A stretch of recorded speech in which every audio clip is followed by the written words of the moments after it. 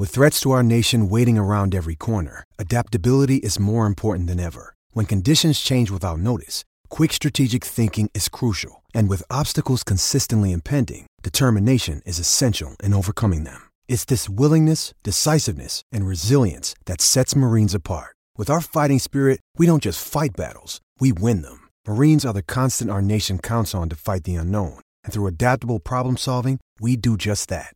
Learn more at marines.com. I'm Alex Rodriguez. And I'm Jason Kelly. From Bloomberg, this is The Deal. Each week, you'll hear us in conversation with business icons. This show will explore deal-making across sports, media, and entertainment. That is a harsh lesson in business. Sports is not as simple as bringing a bunch of big names together. I didn't want to do another stomp you out speech. It opened up so many more doors. The show is called The Deal. Listen to The Deal. Listen to The Deal on Spotify. Coming to you from Classic City, the capital of the Bulldog Nation. It's time for another edition of the podcast designed for the most die-hard Georgia fans in the country.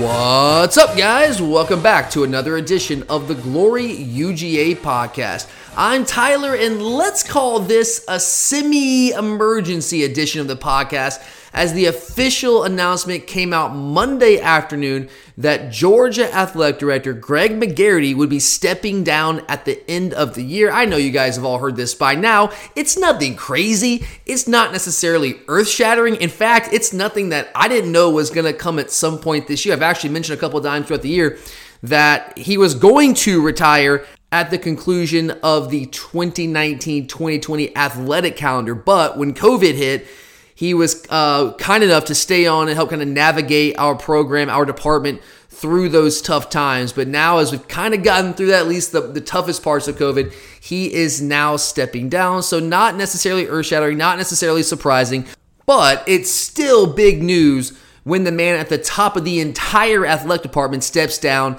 And as a Georgia sports podcast, it's kind of something you have to cover, right? So I wanted to fire things up and record this episode yesterday when the news first hit, but I was honestly, I wasn't expecting to record an episode yesterday, and I was kind of just swamped with things to do and didn't have time to get to it.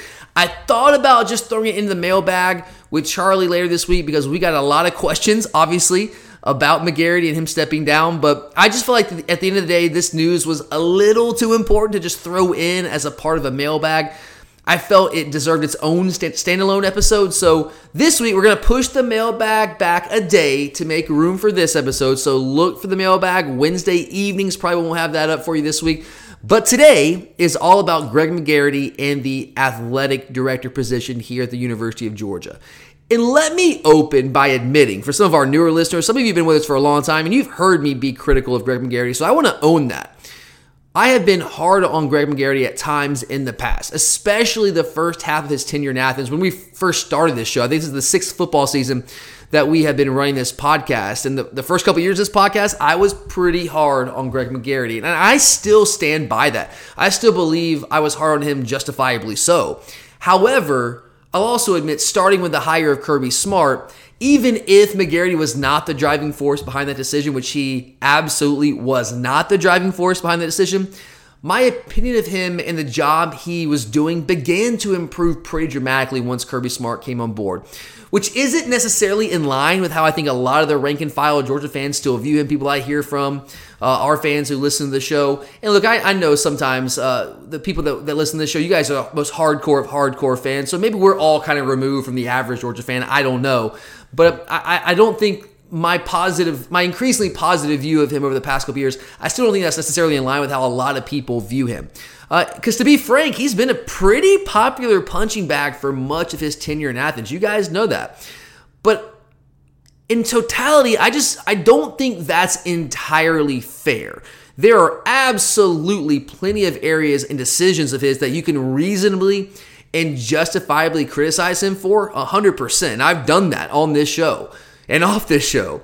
But I also think if you look at it fairly, in a balanced way, I think there are also plenty of areas and decisions that he has made that you can reasonably and justifiably also applaud him for. And I mentioned the Kirby Smart hire. Let's just start there. Look, again, I know that he was not the driving force behind the decision. That was kind of above his pay grade with some high-flying donors who got that done, some really big power brokers.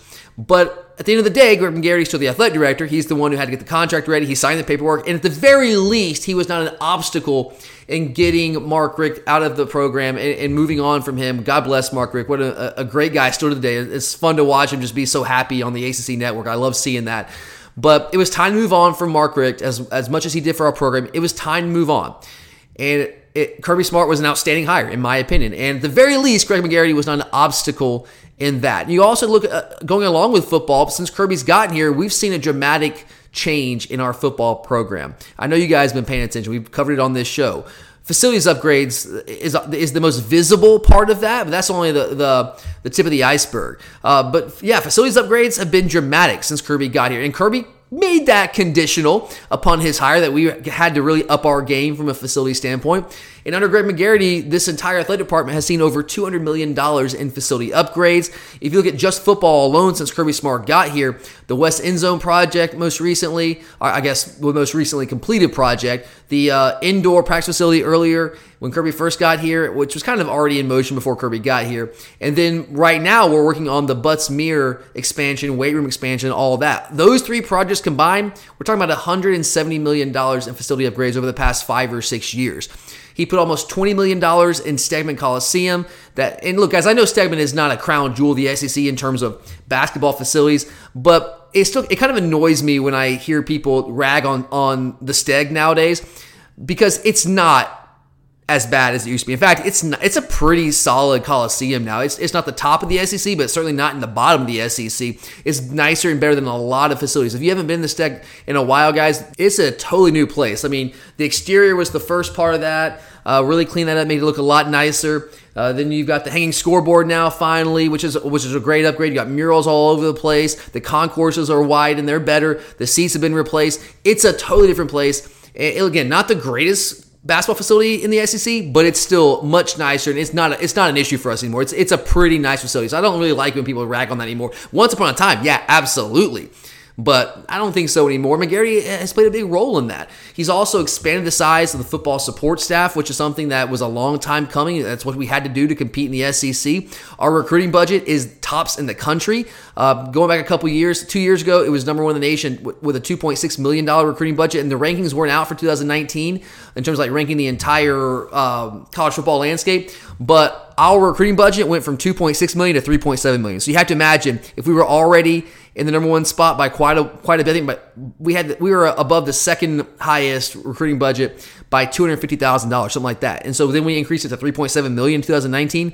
We're spending a lot of money on the most important part of our athletic department, which is football, and recruiting is how you get where you want to go when it comes to football. You hire the right coach, which we did, then you got to go out and get the best players, and you do that by increasing the recruiting budget. And look, he might not have spearheaded all these things, but again, certainly not standing in the way, and it all happened on his watch. So he deserves at least some credit there. Then if you look at baseball, Scott Strickland, that was his hire. He made the decision to move on from David Perno. Look, guys, I know that things got a little bit stale at the end for David Perno, but that guy was a game away from winning a College World Series back in 2008. I thought we had it, but we didn't, all right? Perno was a good coach for us. But he moved on from Perno and goes out and hires Scott Strickland. He was he was coming from Kent State. It's not a huge name nationally, but he was a hot name at that time.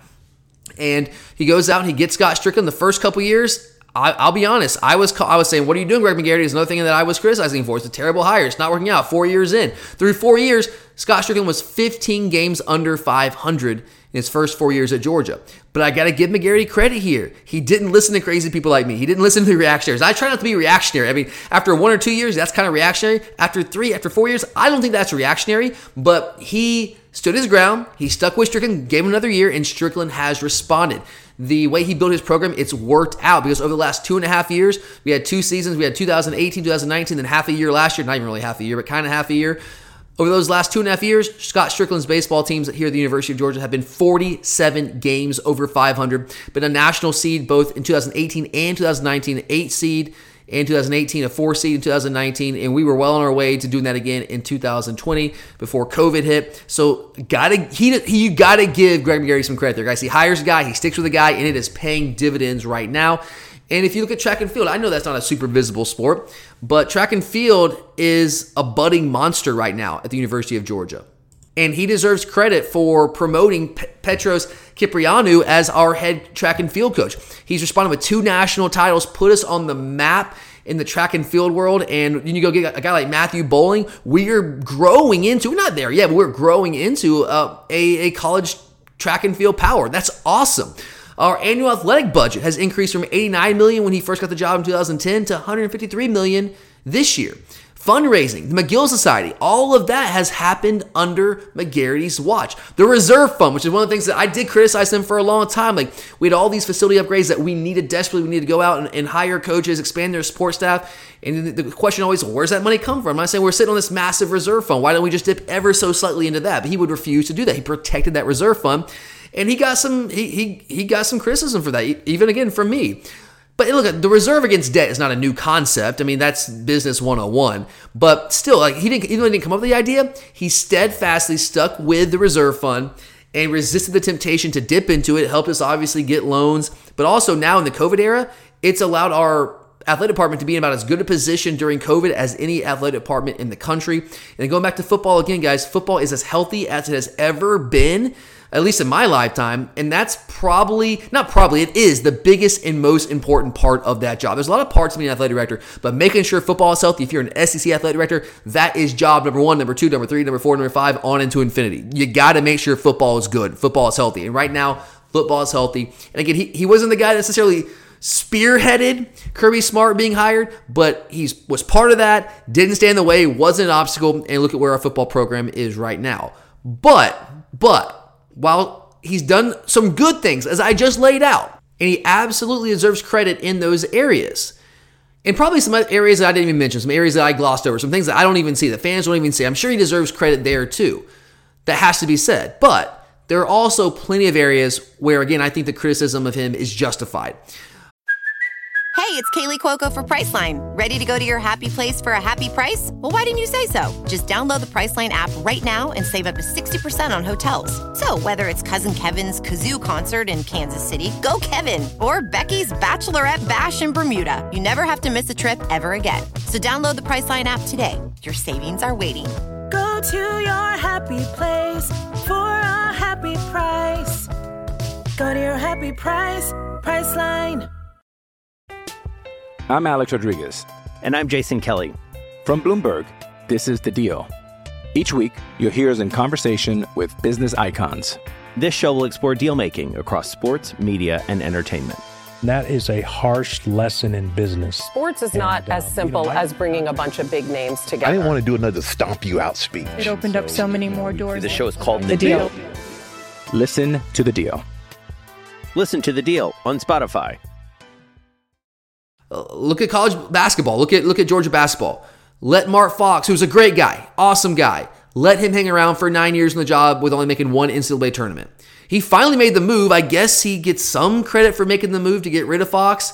But man, the Hoops program was just marinating in mediocrity for so long. And the longer he waited to make that move, the tougher it was going to be for the next guy, which has been the case with Tom Crean. I mean, Tom Crean, I'm still giving him a shot here. The first 2 years weren't what we wanted. But again, I think when you let Mark Fox hang around for 9 years and you kind of marinate in that mediocrity, it's going to be a tough job for the next guy. So that, I on some level, you should give him credit for making the move eventually, but waiting 9 years after making only one NCAA tournament, I mean, come on.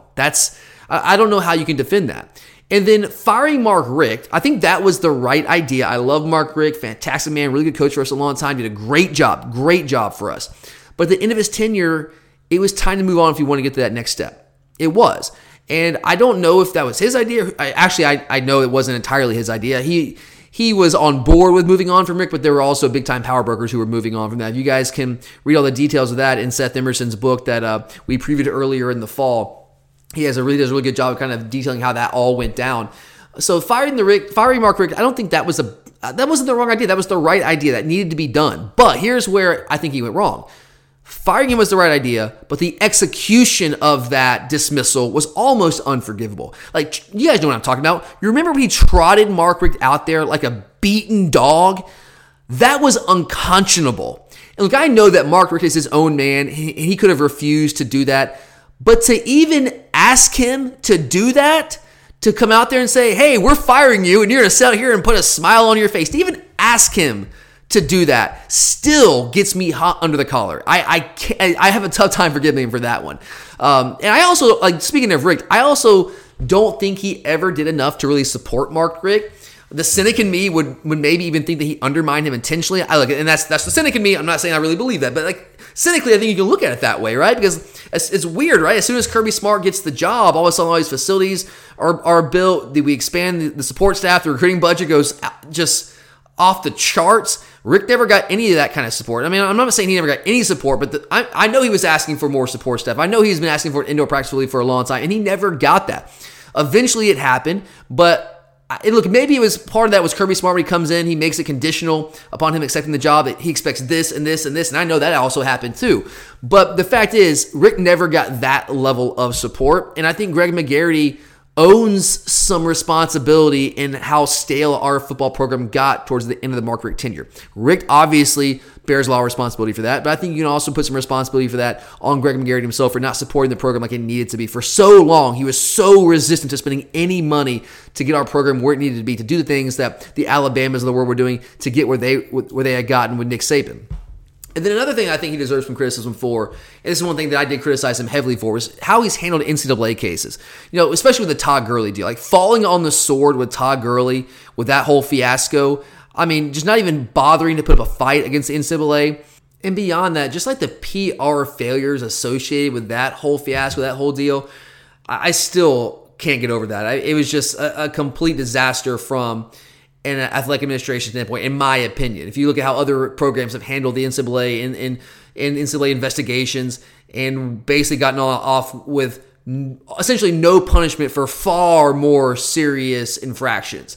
And then another thing that just ate at me for so long, and I still shake my head even thinking about it, was our self-destructive personal conduct and suspension policies for so long. He took far too long to do anything. I know it's not just him. I know it involves the larger sense of the University of Georgia. And of course, Jerry Moorhead has not been the president of the university the entire time that McGarity was here. You got Michael Adams, who was no friend of athletics. And I know that in some ways that's above his pay grade in terms of like the personal conduct policies and how long the suspensions are going to be. I get that it's not entirely him, but I think he had to have been able to do something to make a bigger deal about that, to try to get that changed. But I just took far too long to get suspension policies for like the minor non-violent misdemeanor offenses. I mean, we were so self-defeating for far too long compared to our peers in the SEC. I mean, for how long did we have the most punitive punishments for these minor like drug and alcohol offenses? Look, I'm not saying that's something to just sneeze at, but come on, guys, like marijuana, smoking marijuana, like who is that hurting? That's part of youth culture. I mean, that's just what happens. Trust me, I work with young people all the time, guys, and that's just kind of what they do. And I know that you can say, well, that's not what they should do, but guys, it's a different generation. It's a different era. And the idea that we were suspending guys for game, 2 games, however long, for those minor things that players at other universities were not even getting any sort of punishment for, it just drove me insane. Like parking violations and guys getting suspensions for things like that. Like, oh my God, like what are we even doing right now? And yes, again, I know that was not entirely his doing, but it happened on his watch and took way too long to get that fixed. And while he did do a great job of spearheading some facility improvements in football and basketball, he also, you got to admit, allowed the facilities in other sports to degrade in a pretty serious way. Baseball, I know there have been some minor improvements there, but compared to, guys, if you've been to any of these other SEC campuses and seen their stadiums, like Foley Field, I mean, I know we love it, I think, but guys, it's not even close. It's certainly, it might not be the worst in the SEC, but it's towards the bottom of the list. There's no doubt about it. I mean, we were in Lexington a couple weeks ago for the Kentucky game, and they've built a relatively new baseball facility there. I think it's called Kentucky Proud Park. And it is awesome, right? And we're talking about Kentucky. Come on, guys. We're better than that, right? Golf facilities for so long, the new clubhouses, he held the money up on that. I know you only have so much money. I get it. But that was held up for a long time, and our golf program kind of went to the doldrums for a little bit. We're coming out of that now, but for a while, we were not really where we need to be as a golf program. And then nearest and dearest to my heart outside of football, you guys know, is Georgia tennis, men's and women's tennis. My wife and I like to think that we're the biggest Georgia tennis fans out there. Like, I'm sure there's someone else that's a bigger fan than us, but I will challenge you. I will challenge you to that if you think you're a bigger Georgia tennis fan than we are. We love Georgia tennis. Football's number one for us, but then tennis is right there behind that. And look, yeah, most recently, within the past year, we had this $8.5 million renovation to the outdoor courts, to the Dan McGill Tennis Complex, the grandstand, the press box, the concourse. It looks fantastic, guys. It's awesome. It's really great. But it was almost too little too late. And we still desperately need a new indoor tennis facility. The Lindsey Hopkins tennis courts, guys, what we have now, is 40 years old. I think it was dedicated in 1980. Literally, it's 40 years old, and it shows, guys. I mean, we have 4 indoor courts, which I guess is more than some programs have. Maybe some programs don't have indoor courts at all, I guess. But, guys, most of these programs now, they have 6 indoor courts, right? Because the way it works, guys, when you're playing singles matches, when you're in a college tennis match, when you get to singles, there are 6 singles matches. So when you are playing an indoor match, or if it starts outdoors, have to go indoors, you can only play 4 of those singles matches at a time, which means the matches last for they can last 4 or 5 hours. It's insane. And it happened last time we had the NCAA tournament here. It was very rainy the entire weekend. And it really messed with everything, the entire schedule. We had to start busting people to Georgia Tech to play some matches because we only had 4 indoor courts. And that's a big reason, along with some of the outdoor courts. The courts are fine, but the grandstand was kind of falling apart a little bit. But the indoor courts were a big reason, in my opinion, why we lost the NCAA tournament in this last rotation. And that bothers me. We are the home of college tennis, all right?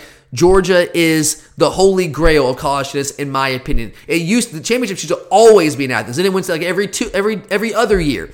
And then now we don't have it at all for a 4-year cycle. Now we did get it back in the next cycle in 2026 by virtue of us making the renovations to the outdoor courts and the grandstand, all that, which looks really nice.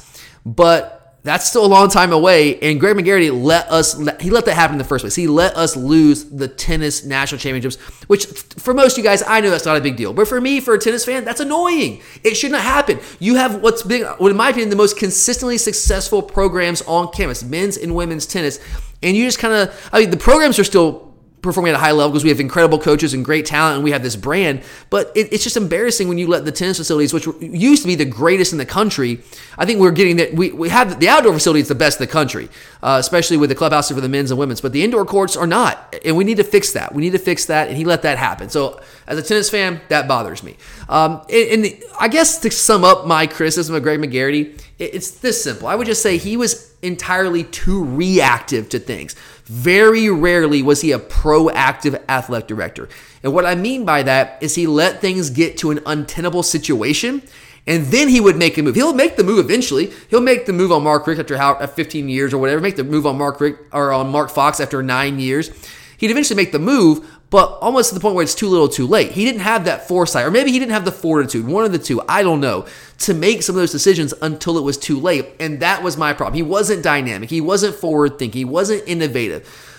He did some good things, as I laid out. I want to be balanced here. I think he did some good things, but my biggest issue with Greg McGarity through his entire tenure is that he was more reactive than proactive. I do think that's changed since Kirby Smart has gotten here on the job. I think Kirby's kind of lit a fire in the entire athletic department.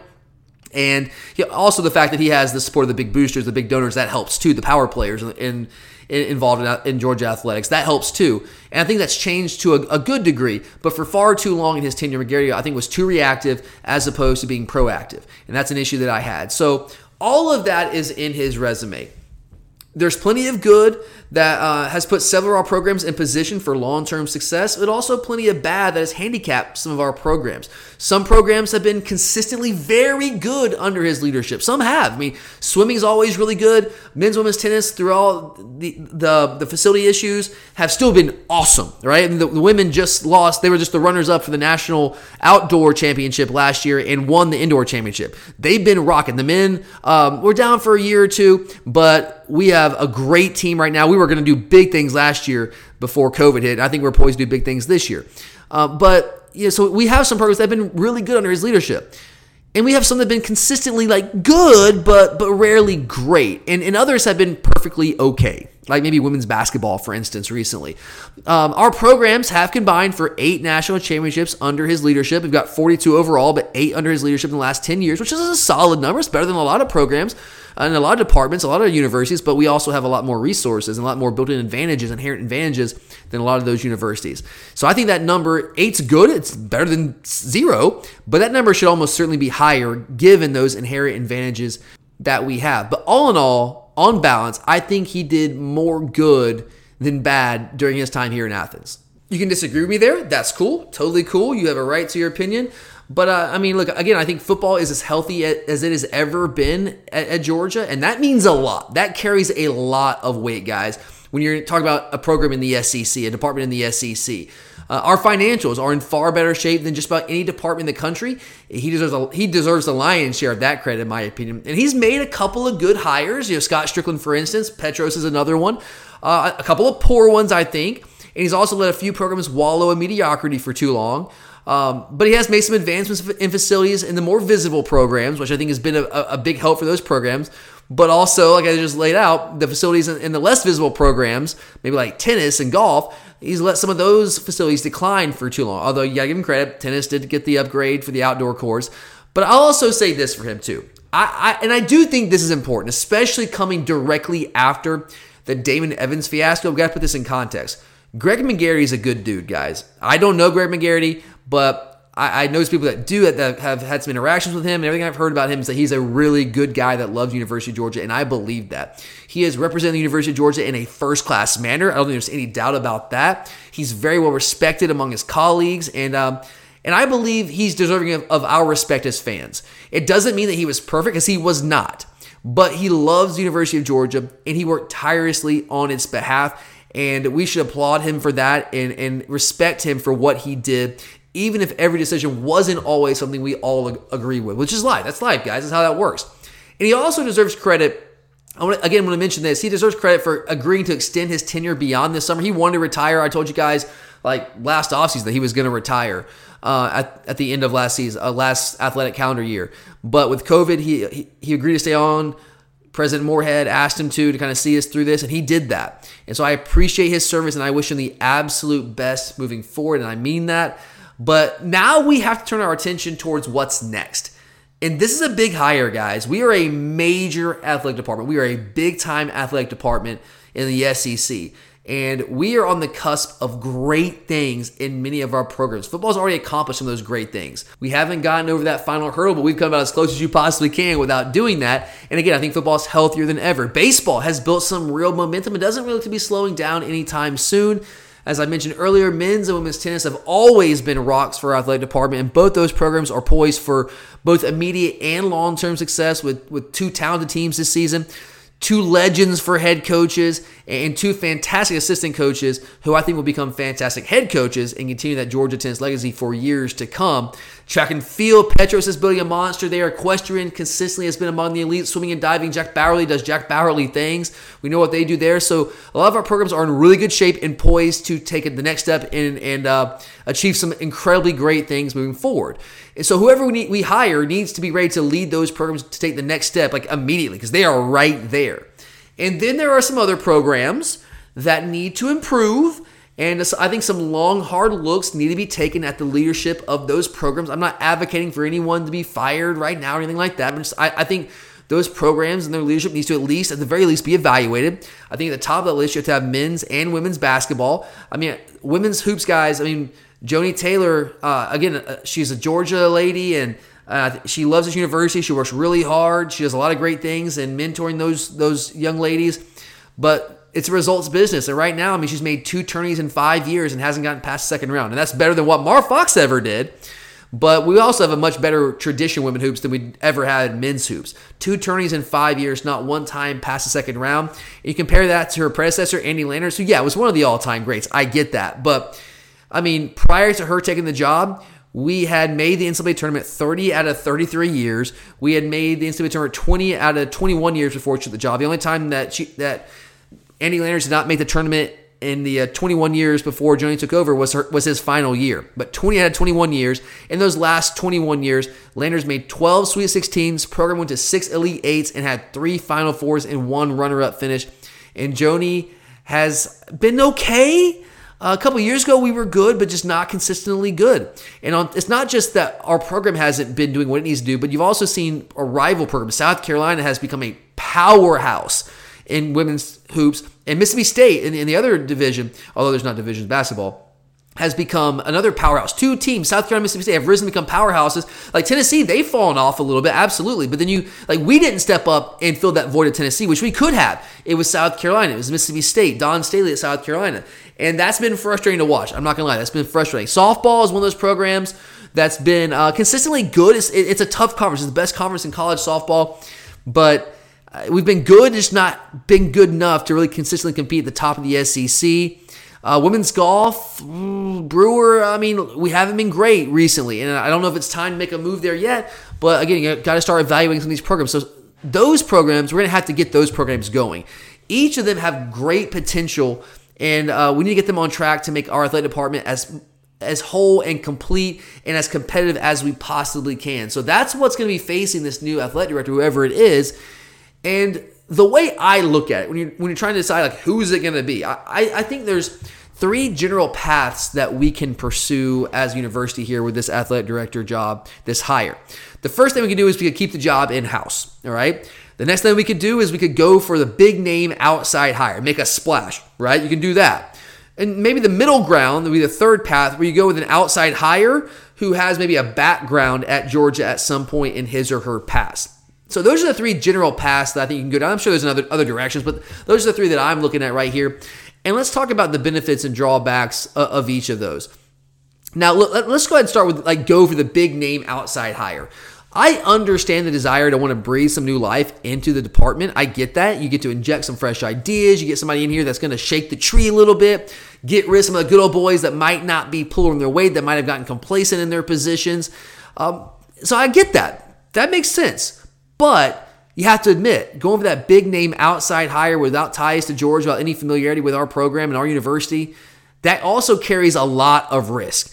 They might not understand the culture in Athens, the people, the donors. They don't have those relationships built in that help get things done. That can lead to clashes and infighting and sometimes outright rebellion. I'll just give you a couple high-profile examples in recent years. Steve Patterson at Texas. They went and hired him. He had no ties to Texas. And that was a complete and utter disaster. Fired less than 2 years into the tenure. It was ripping the fan base apart. Just an absolute disaster. John Curry at Tennessee. You guys remember that coaching search, right? The disaster of a coaching search when they tried to hire Greg Schiano and the fans rebelled. Well, he wasn't. He didn't know how they were going to respond to some of those hires that he was floating out there, especially Greg Schiano.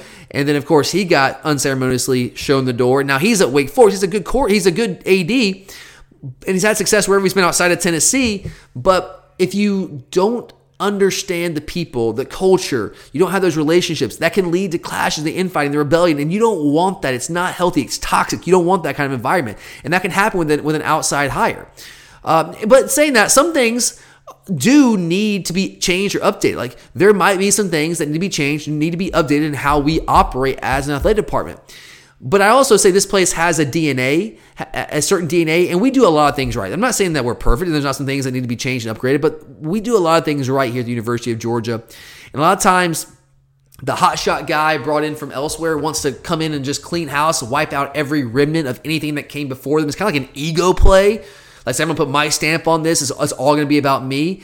And sometimes that works, but a lot of times it doesn't. It can be really risky. Now, if you hire the right guy from outside, that could potentially be the best thing to ever happen to us. That's possible for sure. But I also think that route has the highest possibility of being a complete and utter disaster, a higher possibility of that than the other two paths. Then you have the middle ground, right? You go with an outside hire who might have had some previous experience at Georgia. And that's kind of intriguing to me. Taking a guy or a girl or a lady who's worked at Georgia before in the past, but it also has branched out and gotten their own experience elsewhere. It's interesting to me because that means that they should understand the landscape, at least to some degree, depending on how long they've been gone. They have some of the relationships with important people already built in, but they've also been outside Georgia and learned some new ideas, been exposed to some new and potentially better ways of doing things elsewhere. So that's intriguing. And then, the other option, the third option here would be to keep the job in-house. The benefits there are pretty obvious. It'd be that whoever that in-house hire would know and understand the current landscape in a way that outside hires just simply would not. It would make for a much more seamless transition. Let's be careful. Seamless doesn't always mean better in the long term, but at least it wouldn't be as rocky of a start, and it would, I think, leave us more equipped to kind of just hit the ground running and continue the trajectory that a lot of our programs are on, namely football, which is the big kahuna, obviously. The in-house person, we already have relationships that are built in with an abundance of people, whether it's coaches, administrators, donors, board members, politicians, community leaders. And guys, relationships, you might just brush that off. I don't brush that off. Relationships are a big deal in this job. It's a huge part of the athletic director's job and getting things done. So that's important when you're talking about potentially keeping somebody in-house.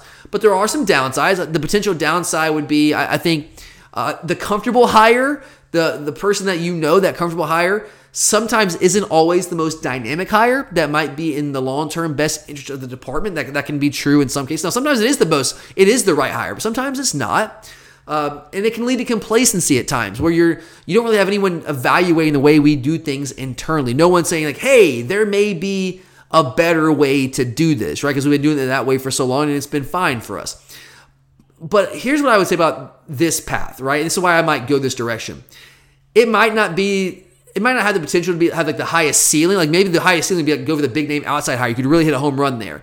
But I also would say it has the lowest floor of all the options. I think it has the greatest possibility. It's the least likely to be an absolute disaster, a dumpster fire than the other options, in my opinion, because you know these guys instantly. They've been in the athletic department, working in the administration for however long. So I think those are the three ways you could potentially go. And as for the specific candidates, I'm not going to sit here and pretend that I'm some massive insider, that I know exactly who is on our list and what order they're in. Like, I don't. I'm not a massive insider. I know some people. I hear some things, but it doesn't make me an insider. But I have heard some names thrown around, the same names that I'm sure a lot of you have heard thrown around. And I'm happy to share my thoughts on what direction I would go with this hire, but take it with a grain of salt, guys. I'm just one person, right? But I do want to make clear also that I'm not operating with all the information that our search committee will be. Athletic directors are somewhat more anonymous to the average fan because they just aren't in the media as much as the coaches themselves are. And some hires aren't even necessarily directly from the world of college administration. So I don't have all the info, and I'm not qualified to really make this decision, but doesn't mean I'm not qualified to give you my opinion on it, right? That's what I do in a podcast. So I'm going to give you my opinion. My top criteria for this job would be, number one, direct experience with big-time college football. Because in the SEC, that's what drives the ship. That's the big moneymaker, and that's what's got to be the healthiest program on your campus, more so than anything else. You want all the programs to be healthy, but that's got to be priority number one. That's the moneymaker. That drives it all. Then I also want someone that has direct knowledge of the landscape of Athens and the University of Georgia in particular, and it has those relationships with key people. Someone who's a fit for the job, for the university, that can really just navigate through all the red tape and all the things that have to do with our university and our specific job here in Athens. And I also want someone who's forward-thinking and innovative, proactive rather than reactive, which again is something that I criticize Greg McGarity for. Those are my criteria, and there's other things you got to look at too, but if you want just a couple things on the top of my head, that's the criteria that I'd be looking for in this job. So with that in mind, my top choice for the job would be Josh Brooks, who has served most recently as our senior deputy athletic director and will be taking over as the interim AD until a full-time AD is hired. And there's a couple reasons why I would go with Josh right now. And I reserve the right to change my opinion as more information comes available, but right now he's the guy I would go with. And a couple reasons. I think he has a great knowledge of the landscape of this job, of Athens, of the University of Georgia. He has relationships already built in with some really important people involved in Georgia athletics. This is his second stint with Georgia. He has a degree, a master's degree from Georgia. And here's something that's really important. So that checks off that box, right? That checks off the box of like direct knowledge of the landscape of Athens and key people and all that. But he also has specifically intimate, direct knowledge of football, of Georgia football. At one time, he served as Mark Richt's director of football ops. And most recently, in his role as the deputy athletic director, or senior deputy athletic director, he's also been the sports supervisor for football. This guy has been involved in Georgia football for a long time. He left for a couple years, but came back in 2016. But he understands what football needs. He understands what it is. He understands how important it is. He understands how it works. That's important, guys. That's the most important program on campus. Without that, the other programs don't exist. And he has direct, intimate knowledge of the operations of a college football program in general, and also the Georgia football program specifically. I also think he's done a great job really kind of upgrading our game day environment. He's been in charge of that for a while. You know, the LED lights that have been awesome, the graphics around Sanford the past couple years, concession stand improvements, concourse improvements, all that kind of stuff. He's really improved the game day experience. And look, the SEC has become an arms race, guys. It's been that way for a while. We know that. And that's going to continue to be the case for as long as I can see out in the future. And Josh Brooks has been an integral part of our facility projects. And those projects, again, aren't slowing down anytime soon, including the one currently underway with the Butt Smear facility and that expansion, the weight room expansion and all that. He's intimately involved in that. So if you remove him from the equation, he's no longer working at Georgia. Who knows? He might stick on. I don't know. But if he's the AD, that would really kind of keep that project in line and keep it on target and keep us moving forward in the right direction. And look, I don't know Josh Brooks. Again, it's Scott McGarity. I never met Josh Brooks. I don't know him, but everyone that I do know around town here in Athens that has spoken of him or that knows him has spoken of him in really glowing terms. They speak extraordinarily high of him. And look, again, take that with a grain of salt because some of these people are in the athletic department and maybe it's in their best interest to say these nice things about somebody who might potentially be their boss in the future as their athletic director, could potentially be. I mean, people have talked about this for a while. It's nothing new. His name's been out there for a while.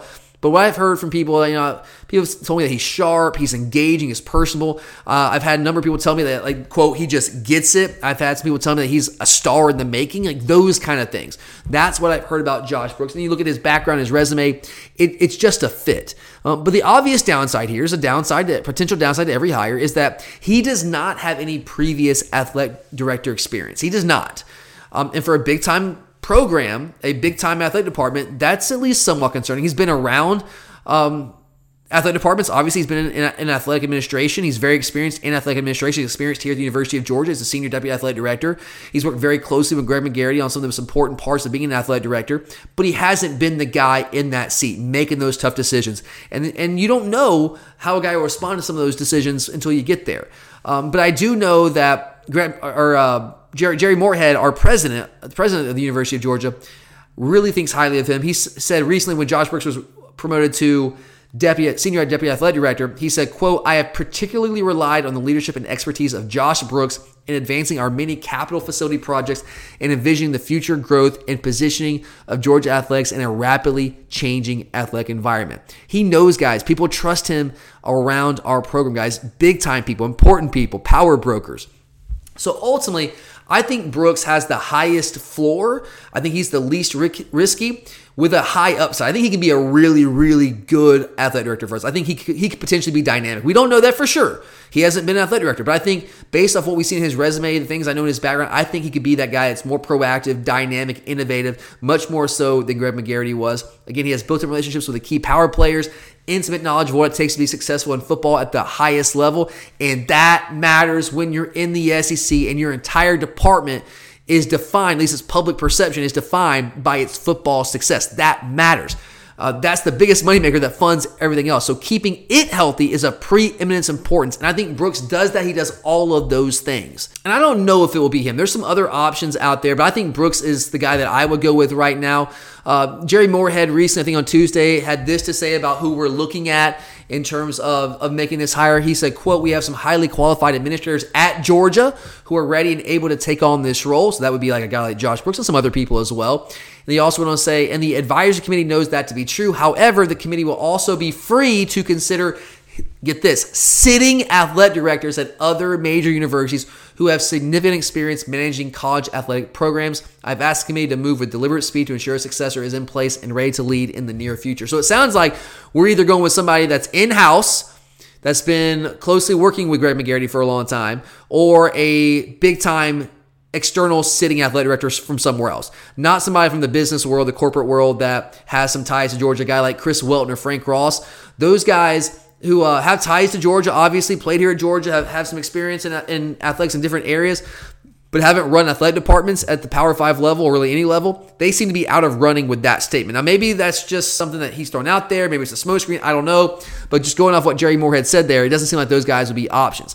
I guess some other options would be like Carla Williams, who was a deputy athletic director here for a long time. She's been the athletic director at Virginia for a while. They won the basketball national championship a couple years ago under her watch. I guess technically they're the defending national championships in college basketball, or champions in college basketball, because there was no championship last year. So she's done a good job there. And I've always heard great things about Carla as a person. But I'm going to be honest with you guys, I don't really want her anywhere near our athletic program. She was a big part of our policy of self-flagellation with the NCAA disputes and that entirely unreasonable punitive stance on very minor offenses. Again, not only her, not only Greg McGarity, but she was a part of that. She stuck with that. It's kind of a big part of that self-defeating self-righteousness that defined part of Mark Richt's tenure. And I think her and Virginia are good fits. I just don't think she would be the best fit here in Athens. She fits some of the boxes. I just don't think she checks off all the boxes. I think her and Virginia are a good fit, and I hope she has a lot of success there. But there's some other people inside the athletic department. If you're talking about some internal options, Josh Brooks is the one that first comes to mind for me, but we got a guy like Matthew Borman, Darius Griffin. Those are some guys that are also deputy athletic directors that have an opportunity here. From everything I heard, Josh Brooks is the guy that's name's been around for a while there. In terms of current sitting athletic directors, and this is just speculation, just some names I've heard thrown around. I don't know how serious these names are, but I'll just throw them out there because I've heard them. Rob Mullins at Oregon, Whit Babcock at Virginia Tech. There's some names out there, just speculation, nothing hard there. But if you're looking at external options that run big time athletic departments at the Power 5 level, those are some names that I've heard. I don't know how serious, but again, Josh Brooks would be my first choice. Again, however, I don't know the list. I don't know who's interested. I'm not interviewing these guys. I just know what I would be looking for, and I think that Brooks checks all of those boxes. And let's be real, guys. Kirby Smart is going to have a say in all this. You'd be foolish to think otherwise. He and Josh, from what I understand, get along well. Brooks understands football. He understands what football needs. He understands how it operates. Him and Kirby have a good working relationship, from my understanding. So I think that Kirby won't maybe have the final say, but will certainly have a say in this. And I think he would be an advocate for Josh Brooks, in my opinion. So that's where I would go. And I reserve the right to change my opinion as names start to emerge. And we see who's really serious and who's a contender for this job. But right now I'm going to say Josh Brooks. And of course, we'll continue to cover this as news continues to break. But I want to make sure to get on here and cover that today, guys. Thanks for listening to me. We'll be back later on this week with the mailbag episode. Then we'll wrap things up with our picks of the week. So you have that to look forward to. But I'm Tyler. And as always, go Dogs!